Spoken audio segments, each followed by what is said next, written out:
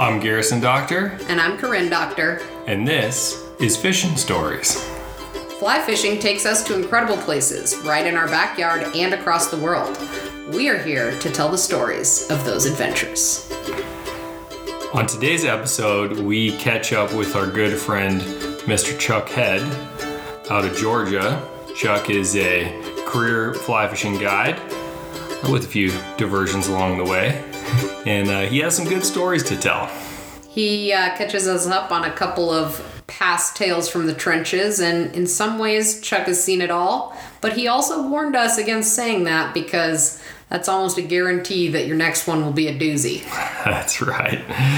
So without further ado, let's catch up with Chuck. Chuck, you on the line? I am on the line. How's it going, guys? We're hanging in there. We're doing all right over here. How are you doing? About the same, man. Best as can be, you know. And tell the people where you are right now and maybe what you're drinking. I am up here in the mountains in Dahlonega, Georgia, which I'm sure everybody knows exactly where that is. Yeah. About an hour north of Atlanta, Appalachian foothills. And I am drinking a Bell's Two-Hearted IPA right now. Perfect. And it is delicious. Well, cool. It is Friday night, so it's happy hour starting pretty early on Friday, so. For sure. Yeah. Well, I'm just thinking back here to kind of how we met, and right. You were guiding at Harmel's in southern Colorado on the Taylor River at the time. That is correct. Chuck is the guy that brought us into the resort as a brand. So he brought the Rep Your Water brand in. I think we got just like a blind email one day from Chuck Head. Yep, that is correct. I was working there, and I had also maybe it was the fall before that. I was over around Silverthorne. I was competing in that America's Cup fly fishing competition thing they have over there. That thing over there, anyway. But I was there on a team with a bunch of other, dudes like me. When we went into, I think it was Cutthroat Anglers. I'm pretty sure. That would make sense. Yep. And this was like this was Generation 1 Rep Your Water. Yeah, Cutthroat Anglers was our second retailer ever. And it was like, I think it was like straight up the Colorado hats at that point, y'all were fresh out of the gate. It was just like 6 of us walked into there and everybody saw those things. We were like, yep. And everybody bought one, and we're like, all right, well, we can't wear these at the same time. We're going to look, crazy. But, it just saw that was it's a very good brand. Congratulations, you guys. Well, we appreciate it. I don't think I've ever heard that intro to the brand before. That's how I was. I don't know if I ever told it, but that's the first time I came into contact with y'all. That's fun. That next summer there, I was at the ranch, and I was like, man, I could sell a bunch of those things here because, people were just coming on vacation there and going fly fishing. And I was like, those things just sell themselves, that was the beginning there. It was through the ranch there. Crazy enough. Yeah. I love it. That's great. One thing that I absolutely love about the fly fishing industry, and you run across people like Chuck that fly fishing brings you together, and they're just genuine good people, and it's been such a fun friendship that's grown over the past few years out of that initial sort of brand relationship. So I love that. Yeah, for sure. Absolutely. Well, especially as Garrison got more excited about tying instead of just fishing, kind of doing the full circle gamut, and Chuck is a hell of a tyer. Yeah, we're mostly going to talk about some guide stories from Chuck, but we like to refer to Chuck's flies as Chuck ties here in the household, and they carry like a special class. If you're like, I'm tying on a Chuck tie, it's you can pick them out of the box immediately. I got you. Oh, you're putting on a Chuck tie. Yeah, huh? They have a personality, and they're gonna catch fish. Oh, for sure. Oh, thank you very. Thank you very, very much. I've been keeping up with Garrison's ties on Instagram here, and I got to say that looking mighty spiffy these days. So I do what I can. He's trying to keep up with all of his fly tying mentors, you included. That's right. That is right. It's a good time for that. Yep. So real quick, we don't want to do a ton of bio here, Chuck, but kind of tell us how you got into guiding.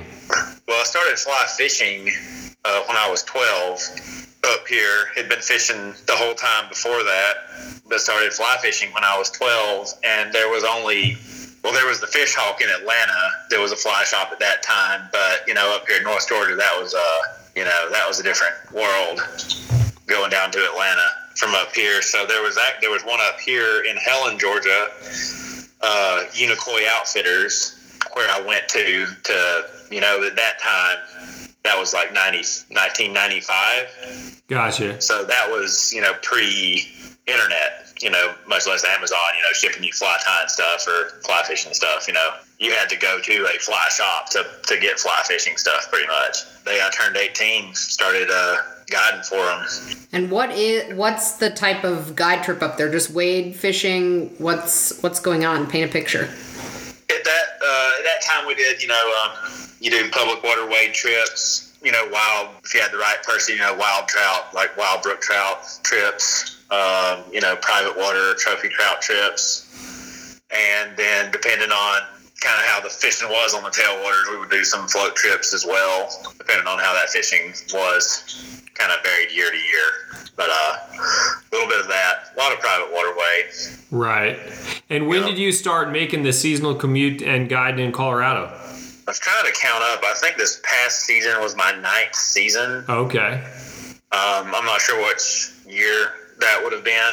I mean, we don't need to date ourselves too much. Right. Yeah. Right. Broad brush strokes will work here, buddy. Yeah, for sure. So it's about a decade ago that I started doing the half and half thing there. I guided all the way through college, and then I moved to Charleston, South Carolina, and I lived there for probably 4 years, not guiding, working in like banking job with my degree there. And then after that, started doing the half and half, Colorado and Georgia, and that's been almost a decade.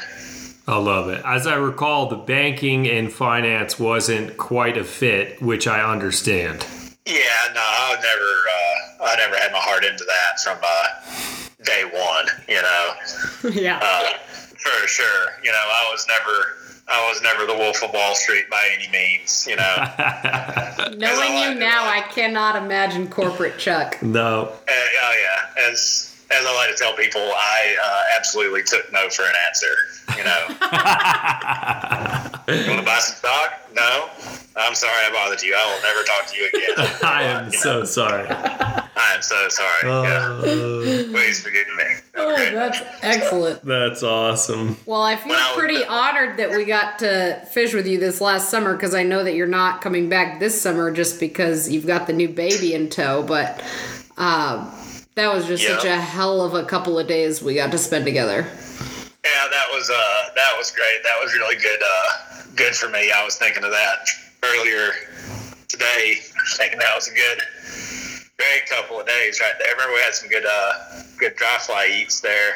Oh man! I mean, the hopper eats were great, and the streamer bite in the morning was awesome. Yeah, that was good. I'm glad that the Gunnison kind of showed out a little bit there for you when you were there, Yeah, I mean, you can't beat like big dries and streamers as far as I'm concerned. And like clear water dry fly eats. Like you could see these fish queuing up, like, I see that, I think I'm gonna swim over, I'll eat it. Yeah. Yeah.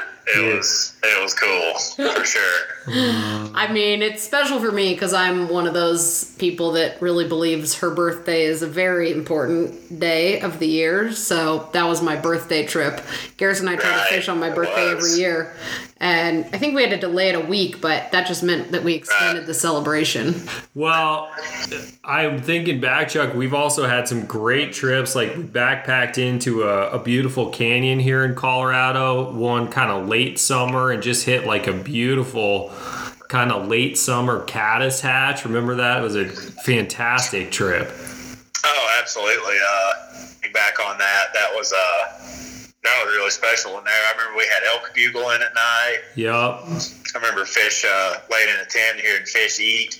Yep. In the morning, through the wall of the tent. Yep. That's They were going. I mean, that was such a sort of idyllic late summer canyon camping trip. I still remember that one.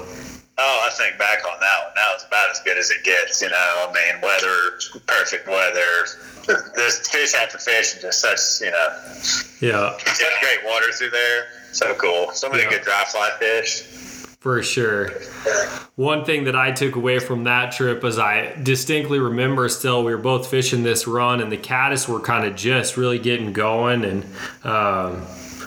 we were stroking fish, and I looked back and you were just kind of taking a break on the bank and kind of laying back, and I was like, I'm kind of a go fisherman by nature, and I looked back and was I like, can attest to that. I was like, what are you doing, And you were like, man, I'm good right now. I'm just kind of soaking this in, and that's a life lesson that I try to take on from Chuck. That I was gonna say, Chuck, how can we actually teach him this life lesson? Because he has not taken a minute to slow down since then. Right. That's just something from, guiding every day.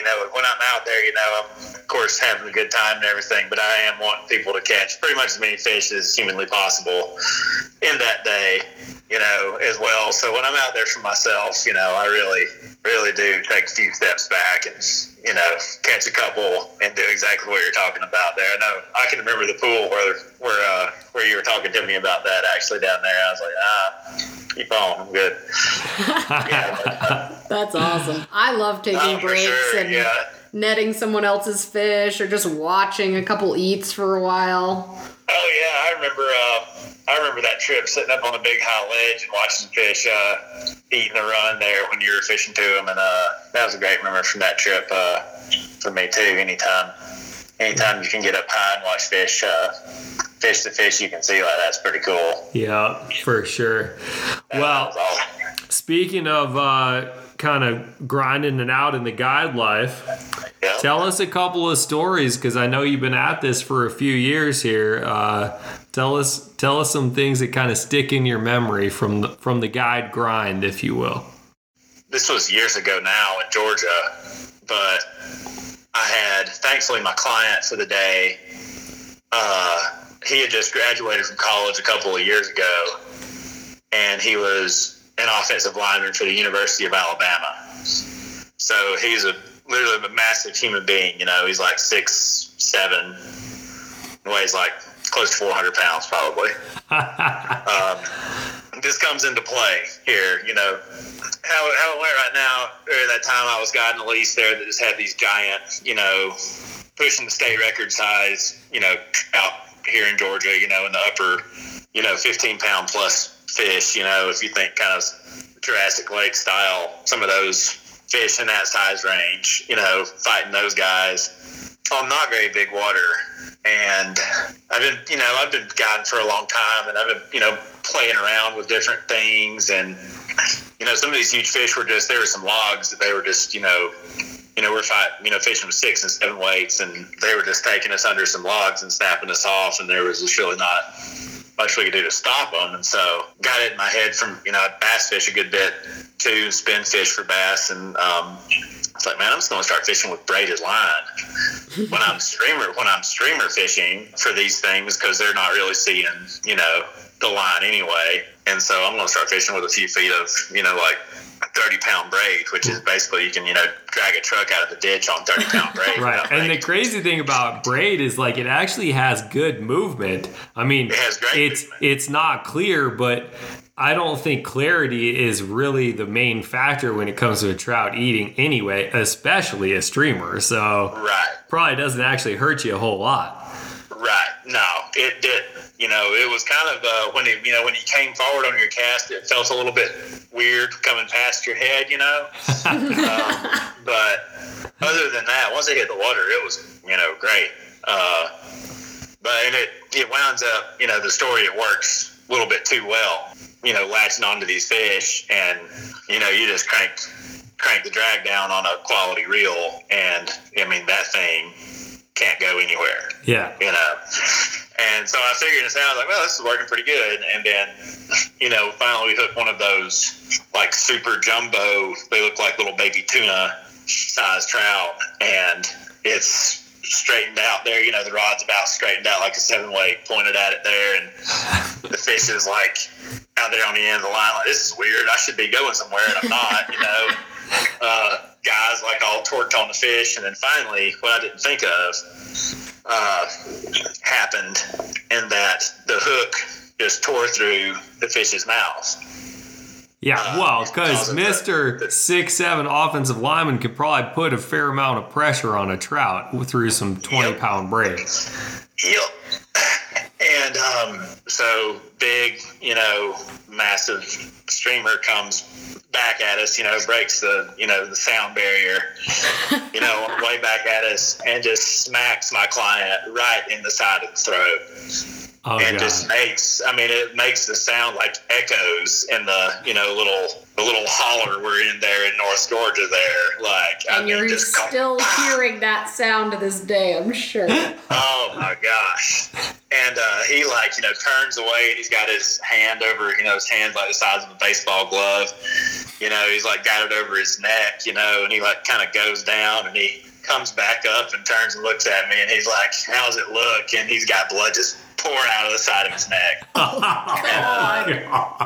I was just like, not good, man. Really not good. Not good. How do I say this? Doesn't look good, buddy. Yeah, I can't even lie. Like, it was already starting to turn color, like, around the wound there, like, black and purple, like, instantly. Like, it drilled him. It was like he can get hit with a golf ball or something, Like, if that had been anything less than a, SEC offensive lineman, we're talking about probably a fatality right there in the river. Like, So what are your next guide steps? Like, how does the pro guide step in? Apply pressure.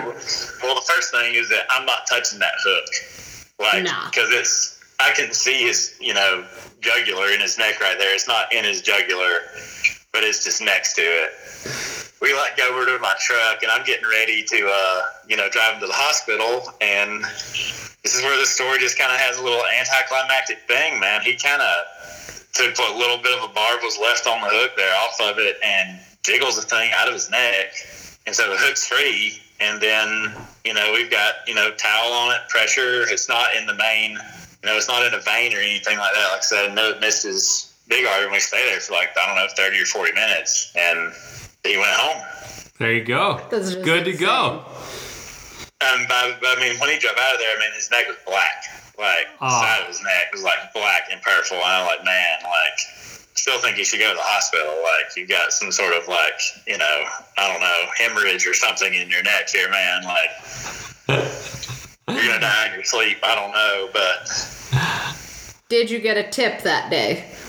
I did get a tip. Oh, wow. That's fantastic. And I never heard from him again after that, though. And I'd had They him a couple of times. weren't repeat but, clients after that. Oh, that was geez. kind of the end of that. I feel like we've all had a moment in our trout fishing career where you're like, the heck with it, I'm just going to go super heavy. And then you realize what is there to lose? there are actually drawbacks to going super heavy. Right. I've done this floating when I'm fishing streamers here in Colorado when the river is kind of off color and some bigger fish eating. And I'm like, I'm just going to throw, 25-pound fluoro, Right. And Then when you hook a I'm going to bush lose or whatever. less flies. Yeah, but then when you realize you do actually stick a log that you didn't see because the water's off Right. color and you have to break it, well, you just torched your fly line, or that streamer pops off exactly like you described, and it's terrifying. Yep. Yeah. So the moral of the story is be 400 pounds and fish slightly lighter. Build in a little bit of a breaking strength into your leader, maybe. Oh my Yeah, lord. that was the end of my braid, my foray into braid there. Yeah. Yeah. Let that that story to anybody who's out there thinking about monkeying with braid. Let that be. Just Leave put it that be. one to bed right there. I love Yeah, it. Well, okay. tell us another one from the guide life. What do you got? One from out west, somewhere between Almont and Gunnison, on that seven and a half mile stretch there, which is mostly private float through with very few pullover options there. There's a little bit of like 100 yards of BLM land. After you leave that, which is about halfway down, there's about 4 miles of pretty much float until you get to Gunnison there. Floating down through there, and you float, y'all float the river, it's pretty fast paced game down through there, and I'm watching what you're doing, watching both your rigs and dodging rocks, and a lot going on. Yeah, So, it's a high gradient river in that section. I mean, it's not like, this isn't like a slow S curve situation. This is like a up and running freestone kind of feel. for sure. And so I'm not really looking at the floor of my boat. It's kind of what I'm getting at, by all that. As we're going down through there, and I think this is like early October even maybe, where when I'm putting my boat in at 6 o'clock in the morning, it might be 28 degrees or something like that. I'm wearing flip flops every day out there. I just don't want to put on waders because I'm going to be putting them on every day once I get back to Georgia. So launching the boat, basically my legs are numb from 6 a.m. till after lunch. Anyway, we're going down through there, fishing along, and I'm kind of noticing, cast right, a little closer in, da-da-da, and kind of noticing that the boat's not really responding like it should, like it's taking a little more to move it to the left or right than what it normally is. And then the guy in the back starts asking questions. He's like, so if you get water in this boat, like, how do you get it out of the boat? And I'm like, well, I've got like a bail bucket here, that, I feel like if we take on a wave or something in the Whitewater Park, I bail it out and keep on going down the river. And he's like, okay, keep on going down. It's a little hard to row the boat. And he's like, so rafts, I've been on rafts, and like when water comes in the boat, there's like, it goes back out through holes in the floor in the boat, Oh dear. The old self-bailing raft is different than the drift boat, right? Yeah, and I'm like, yeah, that's how those work, It's like if water comes in the boat here, I dump it out, I take this bail bucket and dump it out. Still going down through there, cast left, cast right, and finally he's like, so I see how water's coming in the boat, I just don't see how it's supposed to get out of the boat. Oh no. What do you mean you see how water's coming in the boat? And he's like, well, it's coming through this hole in the floor of the bottom of the boat. I turn around and I'm like, hey, you kick the plug out of the boat. And by that time, I mean, like, we're talking about a couple 100 gallons in the boat, probably. Oh, no. Everybody needed waders in the boat. Oh, yeah, like, the streamer boxes are floating, like, around, like, mid, calf level on me. And, it's this story's only made possible by how numb my legs were,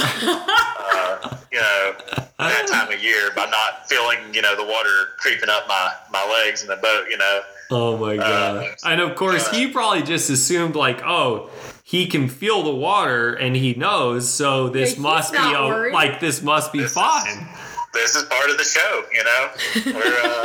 We're coming. You're like, no, literally, we're sinking. Sinking, buddy. Yeah. Oh, yeah. I was like, oh, yeah. We were absolutely sinking in the middle of that, high gradient river out there. And, like, every effort I had there's a tiny little strip. There's a little highway bridge, that you've got public right-of-way under there that happened to be coming up in, like, a half mile from where we were at that point. And it took an entire half-mile river to get the boat to the left side of the river to that one section of that bridge where you can drop anchor without swamping yourself immediately, and got over there and just thankfully found the plug. Well, having been on a boat with you, I can imagine how, like, the water level rising in the boat is the last thing you're thinking about. I've never been more impressed with someone being able to, like, literally see 2 rigs at once. Like, oh, Garrison, tied her in. Corinne, yeah, cast that again. I mean, while navigating a pretty technical river. It's a lot going on out there. You know, people comment on it a lot. They're like, wow, man, you got a busy job, you know? Yeah. Like, yep. But there's a lot of fish to be had out there, so it makes it worth it. Boy, are there ever. There are. It's amazing how many fish in that river, you know, just on a day-to-day basis. As many people float down it, especially now. They're still there. You can still catch them. It's amazing. It's just a great river, you know. For sure. One good one that recurs more than I ever thought would here in the East, you know, when we do those wild trout trips, you know, we have a lot of waterfalls around here. You know, beautiful 30, 40, 50 foot, 100 foot waterfalls. And, gosh, it's like up to like 4 or 5 people now. Like where we come up to the base of the waterfall, they'll like look at me and like, man, that's beautiful. Like, who made that? And just like look at me. Oh dear. You know? Oh dear. And I'm like, God, Muhammad, Buddha, Vishnu, whoever you like. Yeah. Mother Nature. Mother Earth, like whoever you want to. Yeah, pick one, you know, and they're like, no, like, what company made that waterfall? I want to, like, have something like that in my backyard. I was going to say, they're looking for contractors. Right. Yeah, and I'm just staring at this person, and we're in the middle of nowhere together. I'm like, are you a psychopath? Like, are you about to kill me? Like, what do you mean, who made that waterfall? What do you mean? But doesn't that speak to the value of, like, getting that person out into those places and into kind of the wilderness and nature that wasn't curated for them and made by someone, and giving them the understanding that there are those places that are gorgeous that are not? For sure. You know, the first time it happened, you know, I went home, like, told my dad or something. I was like, man, you're never going to believe what happened today, you know. And then, like, the third time it happened, I'm like, this is getting pretty sad, like, you know. I mean, they say the first way to make someone want to preserve or conserve or protect a natural place is to get them in it and recreating, so... That's it. For sure. Yeah. Well, good, man. Well, listen, we really appreciate you taking the time, and you know, as we record this, we're still in this COVID-19 kind of pandemic situation, and I know you're obviously getting hit hard in terms of canceled trips and all the rest. So, man, we're thinking of you, and to all of our friends that are guides out there. Do you have any kind of plugs you want to tell the people? Any final thoughts? You know, book your trips for the fall with your fishing guide if you can. You know, if any of them do anything, tie flies or anything on the side, try to help them out that way. You know, if you can, that's all appreciated. It's definitely a tough time. You know, it's a very seasonal job. You know, this one happened to wreck, you know, our season here in the Southeast for sure. A lot of the eastern, you know, trout fishing season is just getting destroyed right now. Tarpon season, you know, is definitely in huge jeopardy. Yeah.